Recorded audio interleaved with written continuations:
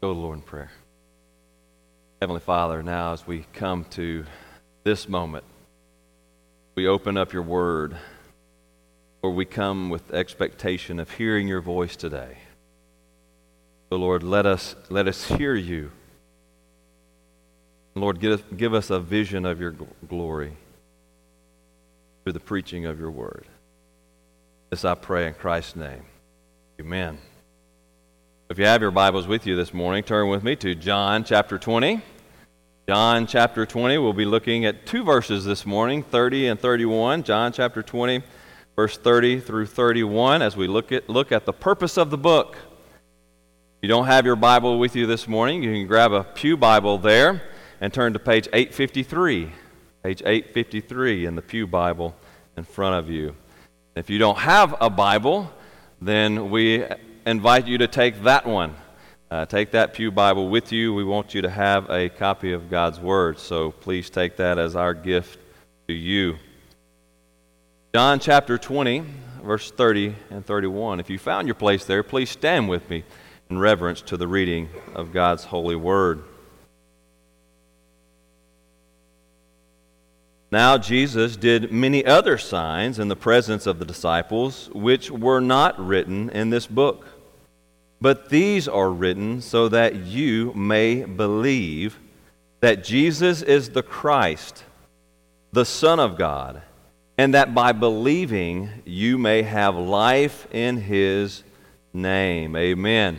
May the Lord add blessings to the reading of His holy, inspired, and inerrant Word, and may He write its eternal truth on all our hearts. And you may be seated. Now, we are all familiar with the terrible twos. It's that time in a child's life when they first begin to kind of build an independence for themselves. And so you start hearing those little words, I can do it myself, right? But it's also a time that they begin to ask that most annoying question, why? Why, Daddy? Why? Why, Mama? Why? And it's not that the question itself is annoying. It's just the rapid nature of that question. Over and over. Why do birds fly? Well, because God made them that way. Well, why? Well, because He just wanted them to fly and exalt His glory. Well, why? But why? Well, why? It never ends, right? But it can be an annoying question at that point in a child's life, but it is a very important question, isn't it?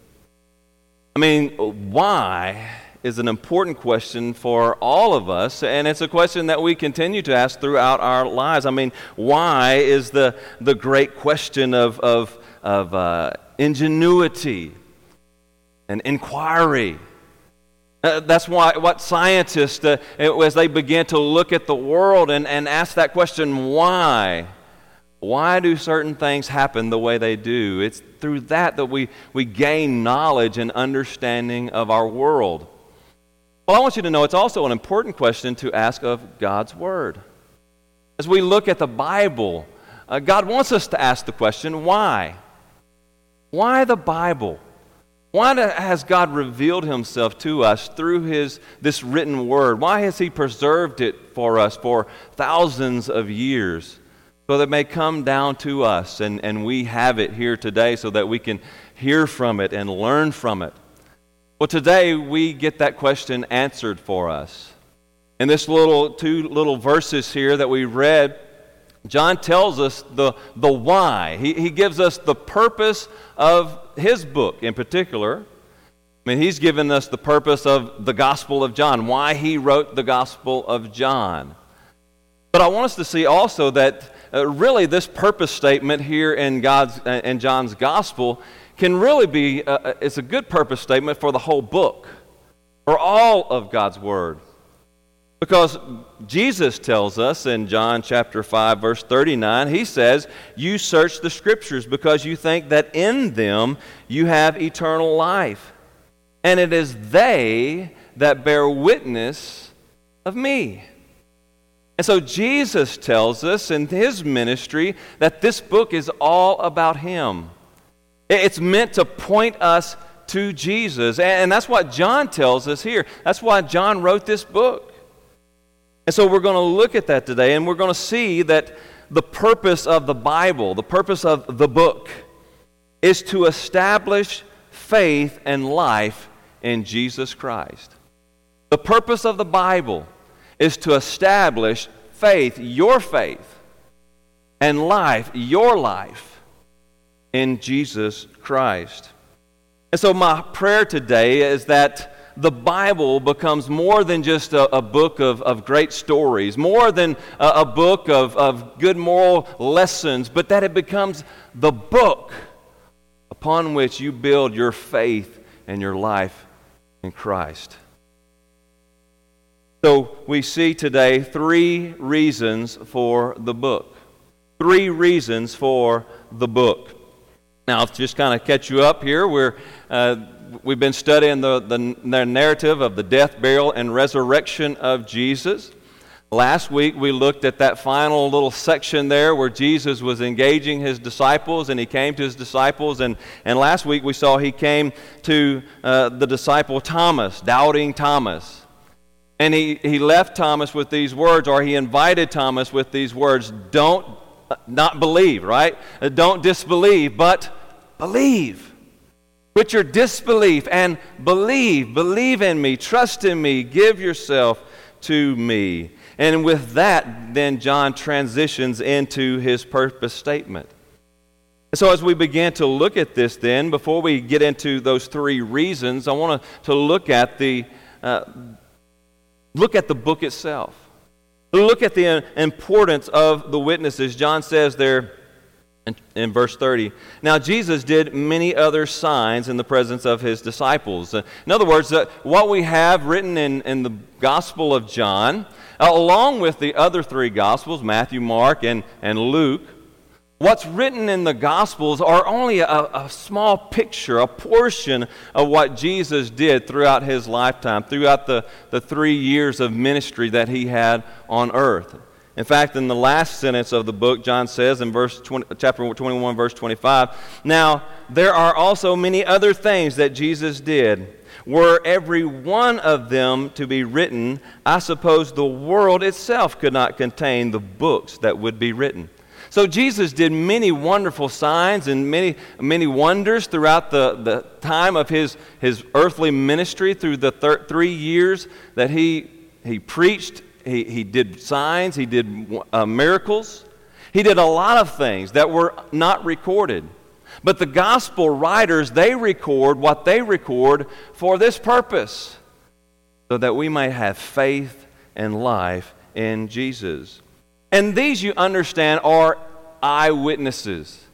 They are eyewitnesses to Jesus, his life, his death, and his resurrection. These are men who walk with Jesus, talk with Jesus. Not only that, but they're feeding off of other eyewitnesses as well. Luke especially. Luke was a great historian. And so he's gathering up all of these accounts of all of these eyewitnesses that have witnessed, who saw Jesus, who touched the scars in his arms and his feet and his side. They saw him. They witnessed the resurrected Jesus Christ. Deuteronomy chapter 17, verse 6 stresses the importance of having multiple witnesses. Now, this is talking about a capital offense and people going up in court. And he says, and the Bible says there, on the evidence of 2 witnesses or of 3 witnesses, the one who is to die shall be put to death. A person shall not be put to death on the evidence of 1 witness. And so Scripture tells us the importance. Of course, that's in the case of a capital crime. But we can take that same principle and apply it to anything else. When it comes to the facts of life, right? When it comes to believing something that we haven't seen ourselves, it is important to have multiple witnesses who have seen that, and they testify to the fact of what they saw. One person can make something up, and they can stick to a lie, and they can deceive you. But when you have multiple witnesses who testify to the same thing, well, the case grows stronger and stronger. And so if you have 2 witnesses, well, that's a pretty strong case. If you have 3 witnesses, well, that's a stronger case. If you have multiple witnesses, oh, what a strong case. We have here in John's account, here's one author. He is writing. Of course, he has all of his brothers with him, but he is writing this testimony. Here's what I saw. Here's what I witnessed in my life with Jesus. All the other gospel writers, they're saying the same thing. Here's what we saw. Here's what we witnessed. Here's what other people have told us that they witnessed during the life of Jesus. Paul in 1 Corinthians chapter 15, verse 3 through 7 tells us that he starts listing out all the witnesses. Jesus appeared to the apostles, and then he appeared to more than 500 people who witnessed the resurrected Jesus Christ walking, talking, teaching, eating with them, having fellowship with them. Over 500. And Paul there writes, some of them are still alive today. When he wrote that letter to the church in Corinth, he said, many of those 500 that actually saw Jesus, they're still alive. In other words, go ask them. Go check my story out. I'm writing to you this, and even I have seen him, but you go check my story out. Don't just believe me. Believe the 500. Go ask around. Go talk to some of those witnesses. Now, we have preserved for us those same witnesses in God's Word. They're testifying to us that they saw Jesus alive and resurrected from the dead. There's even extra biblical testimony to the fact of the resurrection. Jewish historian Josephus, who lived from about 37 A.D. to 100 A.D., he was writing sometime around the same time that John was writing his gospel, actually. And this Jewish historian who was not a Christian, he records, now there was about this time Jesus, a wise man, if it be lawful to call him a man, for he was a doer of wonderful works, a teacher of such men as received the truth with pleasure. He drew over to him both of the Jews and many of the Gentiles. He was the Christ. And when Pilate, at the suggestion of the principal men amongst us, had condemned him to the cross, those who loved him at the first did not forsake him, for he appeared to them alive again on the 3rd day, as the divine prophets had foretold these and 10,000 others wonderful things concerning him. And the tribe of Christians, so named from him, are not extinct at this day. And he was writing about 90 A.D. They're not extinct. They're still there. They're still testifying that they saw the resurrected Jesus. Now, this is not a Christian man, but he is testifying to this historical event, and he's saying that there's these witnesses who are still alive, who haven't refuted, who haven't recanted their statement, who have testified, we saw Jesus who was crucified. We saw him raised again. We saw him. We talked with him. We witnessed him. There's this whole consistency of witnesses that continues on. All of the witnesses, out of all the over 500 who saw Jesus and testified to the resurrection, out of all of them, not one ever recanted. Not one ever recanted, and many of them died a martyr's death proclaiming the testimony of the resurrected Jesus Christ.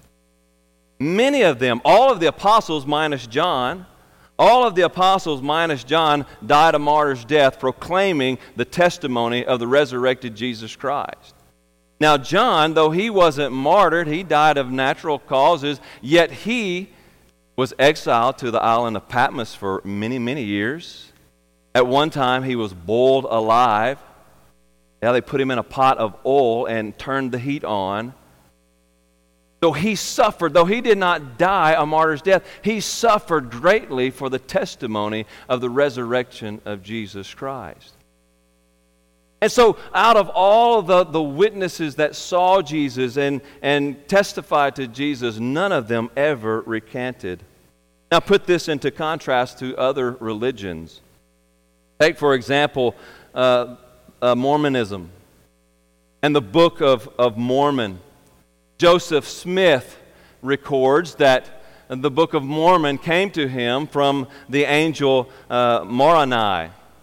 This angel from God came to him, angel Moroni, and he told Joseph about these gold plates.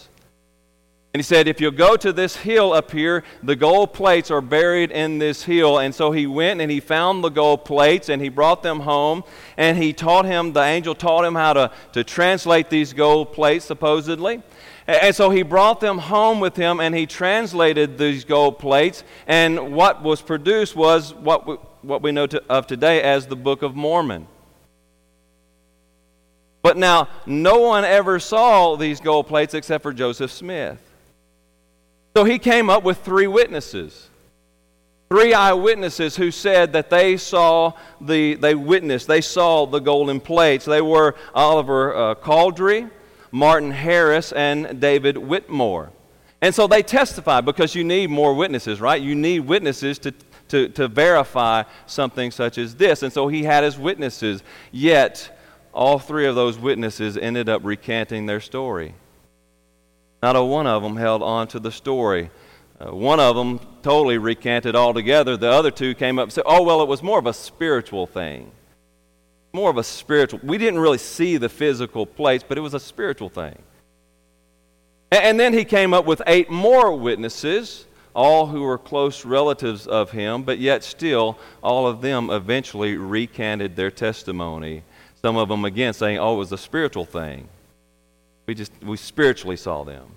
But no one ever physically saw them.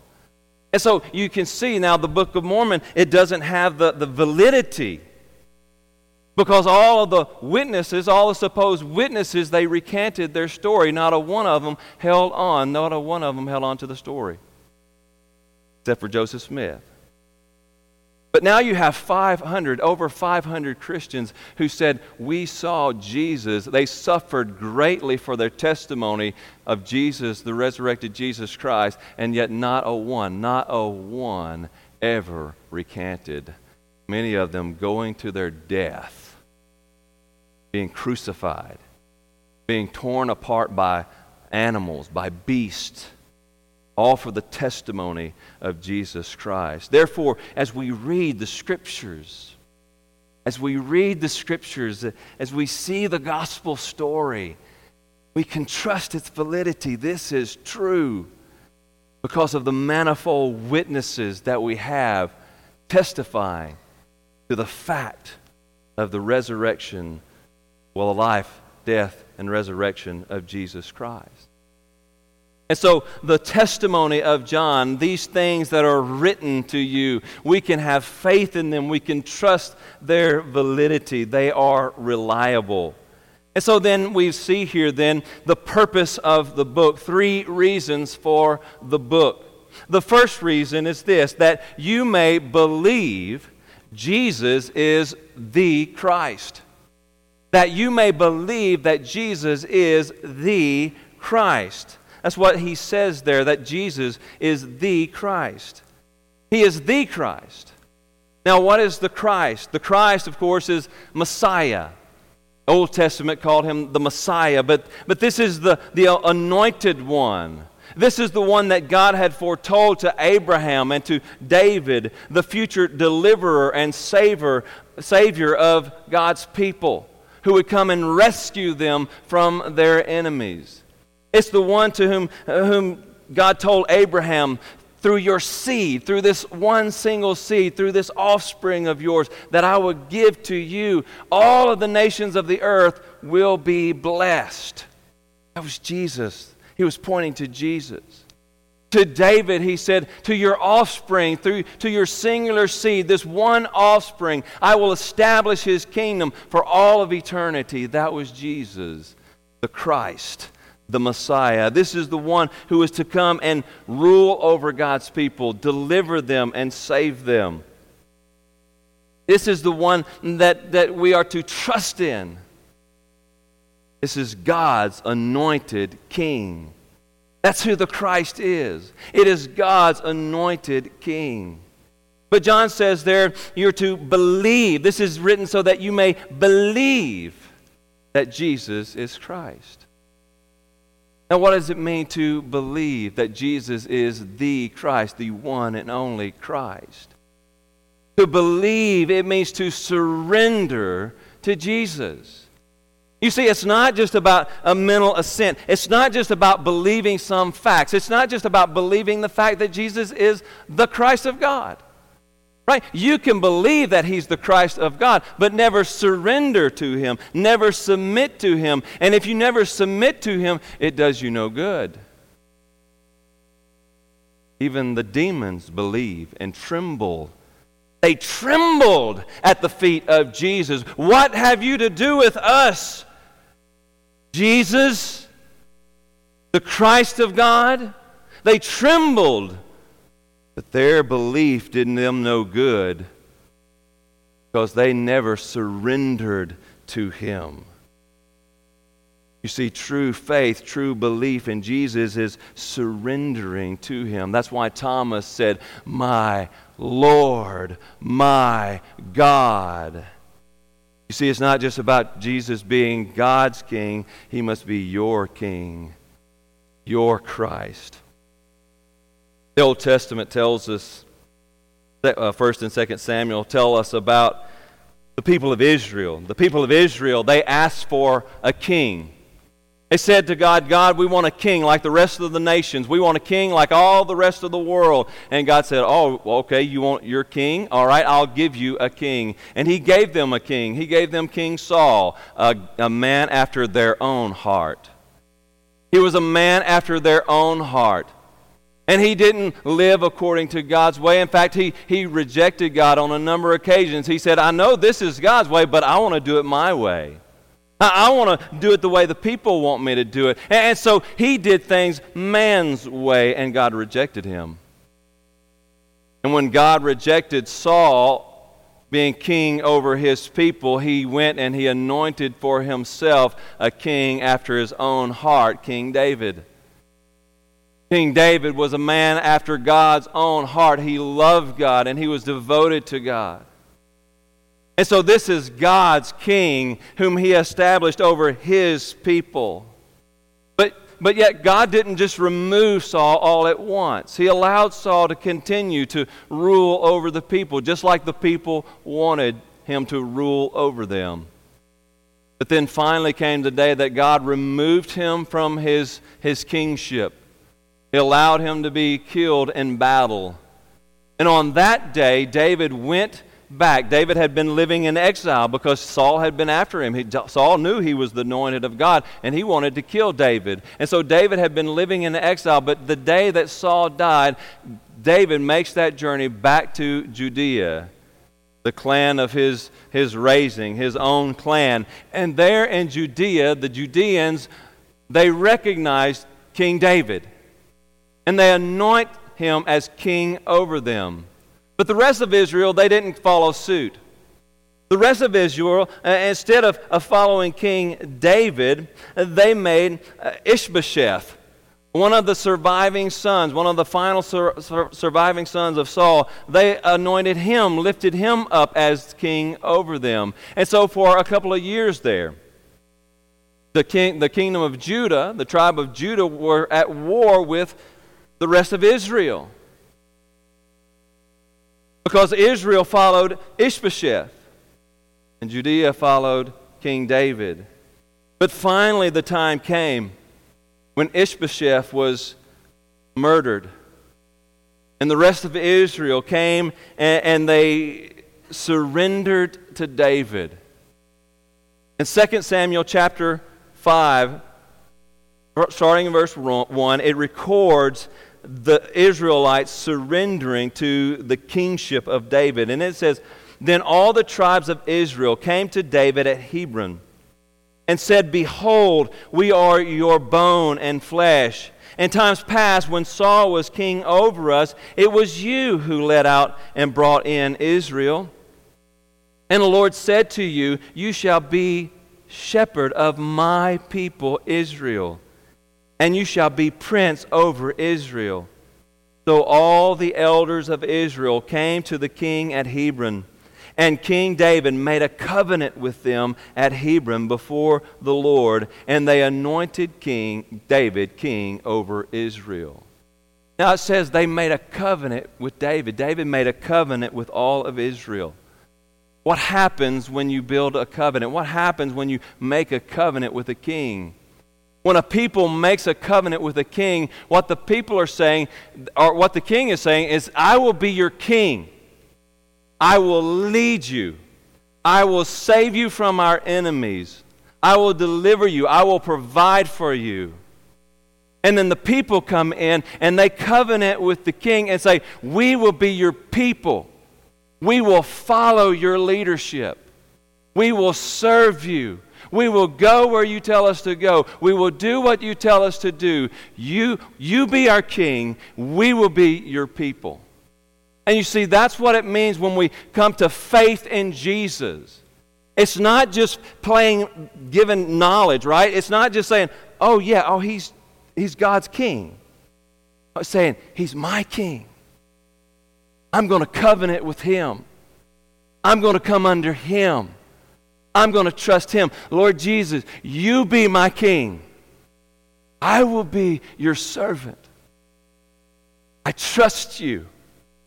You love me. You died for me. I trust you. You have my best interest in heart, so I will follow you. You lead me. Believing that Jesus is the Christ means surrendering to his lordship over your life. Dear friend, if you've never surrendered to the lordship of Jesus Christ, you're not a Christian. That's just fact. If you've never surrendered yourself to the lordship of Jesus Christ, you are not a Christian. You're still on your throne. You need to get off of your throne, the throne of your life. You need to get off of the throne, and you need to put King Jesus on the throne of your life. Surrender to Jesus. Give yourself to Jesus. Jesus is the Christ. Believe he is the Christ. So, John tells us the reason for the book is that you may believe that Jesus is the Christ. The second reason for the book is that you may believe Jesus is the Son of God. That you may believe Jesus is the Son of God. Now, John opens up the book with that fact. John tells us from the very beginning who Jesus is. John chapter 1, starting in verse 1, he says, In the beginning was the Word. Now understand, we don't have time to dig into that word, but the Word here is Jesus. He's talking about Jesus. In the beginning was the Word. In the beginning was Jesus. And the Word was with God. And the Word was God. He was in the beginning with God. All things were made through him, and without him was not anything made that was made. In him was life, and the life was the light of men. The light shines in the darkness, and the darkness has not overcome it. And then in verse 14, he goes down and says, And the Word became flesh and dwelt among us. And we have seen his glory, glory as of the only Son from the Father, full of grace and truth. Jesus is the Son of God.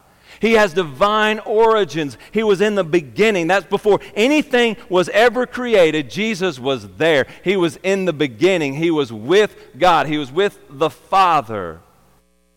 He is God. Jesus says, I and the Father are one. He was with the Father. He is God. He is the Son. He is the second person of the Trinity. Jesus is God. And the Scriptures testify to us. He says there in those first few verses of our text today, flip back over there. Now, other signs were accomplished in the presence of the disciples. Signs are miracles that take place. Now, these are things that take place that are beyond what we would think are beyond reason, right? They are out of the ordinary. They're not things that happen naturally. They're things that are unique. Some of the things that Jesus did in His ministry that are recorded for us to show that He is indeed the Son of God.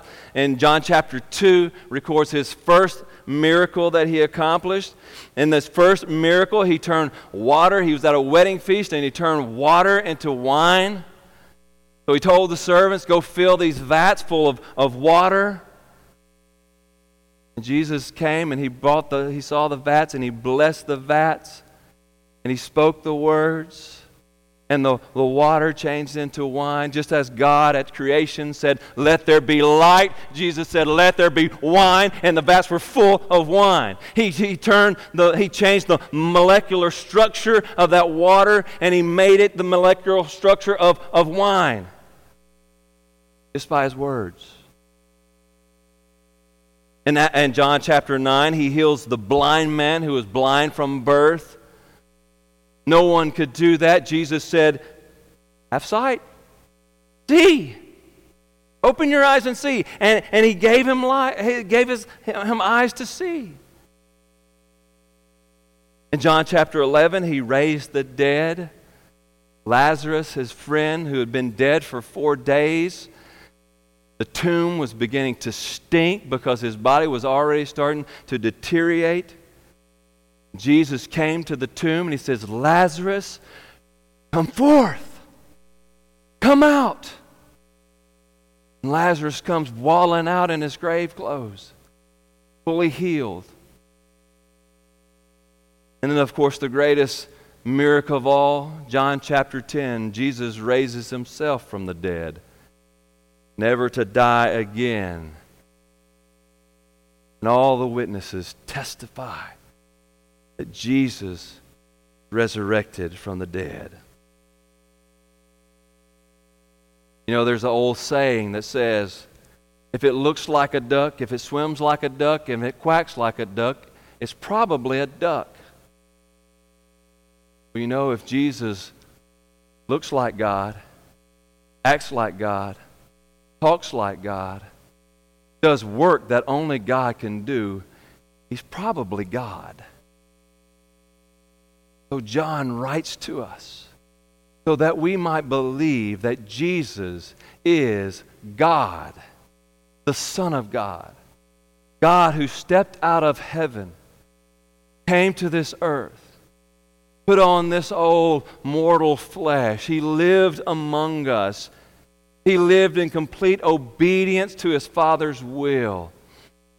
And though He was without sin, He went to Calvary's cross and He died on Calvary's cross for your sins and my sins.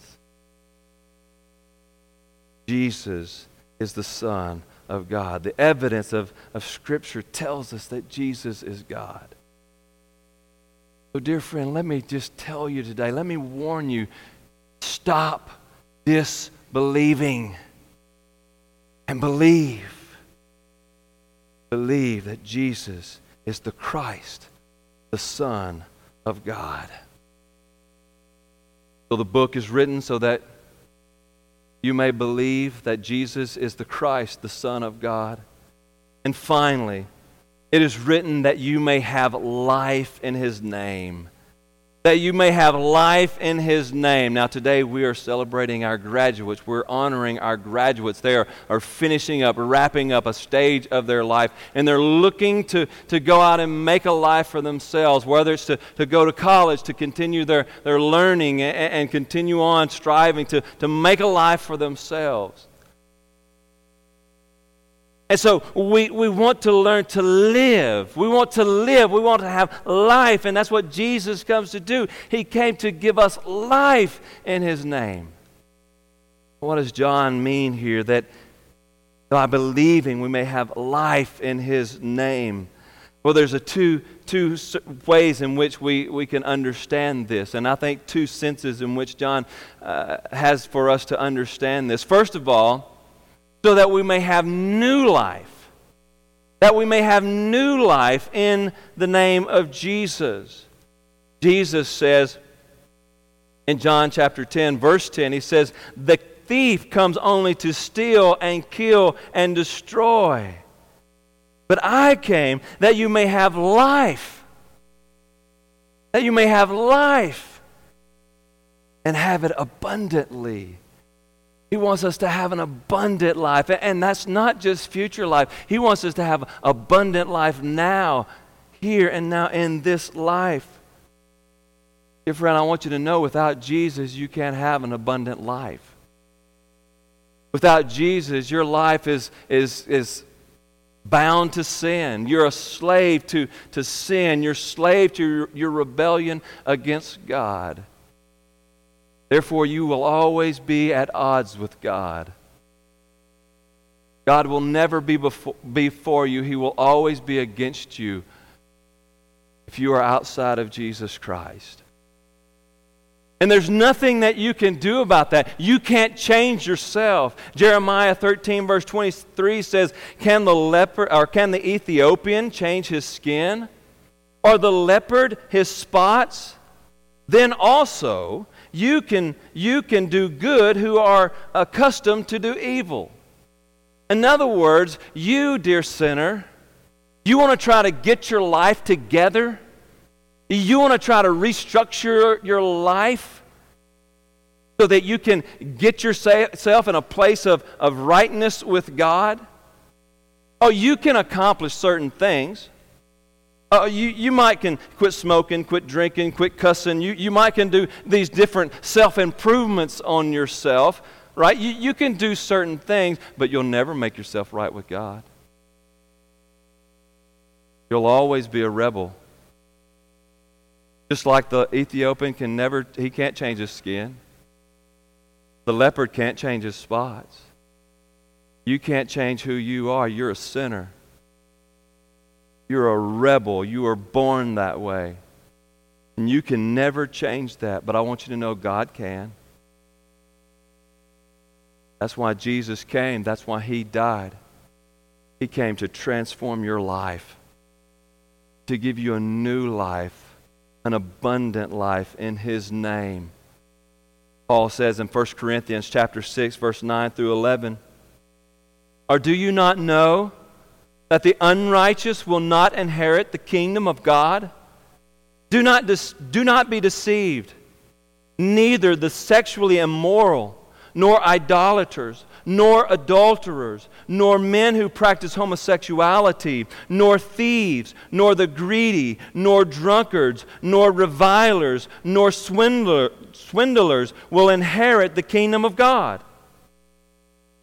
And such were some of you. But you were washed. You were sanctified. You were justified in the name of the Lord Jesus Christ and by the Spirit of our God. Notice what he says. You were. That's a passive verb. It's not an active verb. It's a passive verb. This was something done to you. You were washed. Someone else washed you. God washed you. You were sanctified. Someone else sanctified you. God sanctified you. You were justified. You were made right before God. And you didn't do it, but He did it. In the name of Jesus and in the power of the Holy Spirit. Dear friend, you may try self-improvement. And you may do some great things, and some people will pat you on the back. Oh, good job, good job. You'll never be right with God until you surrender your life to Jesus Christ. He came to give you life, that you may have life more abundantly. Receive the new life in Jesus by trusting in Him. You know, the Christian life is kind of like a caterpillar. Caterpillar is born and it's a worm, rolling around on the ground, trudging through the mud and the muck of the world. And then one day it climbs up on a tree. And God, through helping him, He builds that cocoon around himself. And while he's in that cocoon, he transforms. He becomes something new. And he bursts out of that cocoon, and now he's a butterfly, no longer wandering around in the mud and the muck of the world. He is soaring high above the earth, giving glory to God. And that's the way it is with a Christian. You were born a worm, trudging around in the mud and the muck of this world. So God came and transformed you. He took you out of the mud and the muck, and He transformed you and made you soar high above the mud and the muck, giving glory to His name. Christian is one who has been transformed by the power of God because they trusted in Jesus. Dear friend, are you a caterpillar or are you a butterfly? Are you still wallowing around in the mud and the muck? You can soar high above the world. You can give glory to God by trusting in Jesus. Jesus came to give us new life, and last of all, He came to give us eternal life. He came to give us eternal life. John 3:16. For God so loved the world that He gave His only Son, that whosoever believes in Him, believes in Jesus, shall not perish but have everlasting life. A life that doesn't end with this world, but a life that extends to all of eternity in God's kingdom. Just like that verse that we read from Revelation chapter 21 at the beginning, to live in His eternal kingdom, where God will be in our presence, and we will worship Him face to face. Jesus came so that you may believe in Him and have life abundantly here and now, and eternal life in His kingdom. Faith in Jesus leads to new eternal life. So I beg you, dear friend, if you have not trusted in Jesus, give your life to Him. Surrender to Him today. Oh, dear friend, let us relish the book. Let us relish this book. It's such a valuable, wonderful book that is here to give us life in Jesus, so that we might trust in Him, that He is our Christ, our Lord, our God, and we might have life in Him. 2 Timothy chapter 4, Paul, at the end of his life, writes his disciple, and he ends his letter, because Timothy is supposed to be coming to him. He says, when you come, bring the cloak that I left with Carpus at Troas. Also the books, and above all, the parchments. Now the parchments that was his Bible. And that was the pieces of Scripture that he had accumulated over his life. And he had left them at this place. And he says, Timothy, bring the book.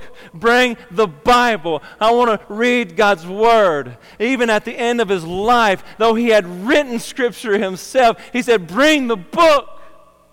I relish the book. I long to read the book. Oh, Christian, do you long to read the book? Is it valuable to you?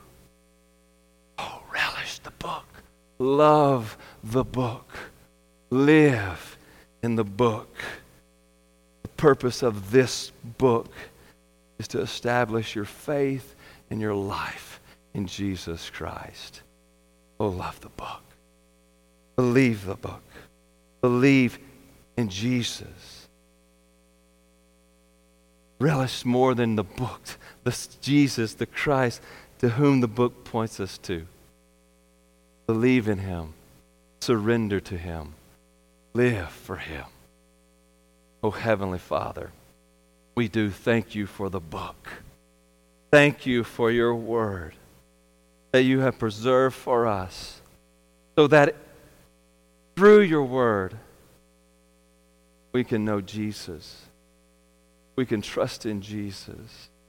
We can learn how to live an abundant life in Jesus. Oh Lord, today, if there's any who come and they don't know you, they've never surrendered your life to them, Lord, I pray today,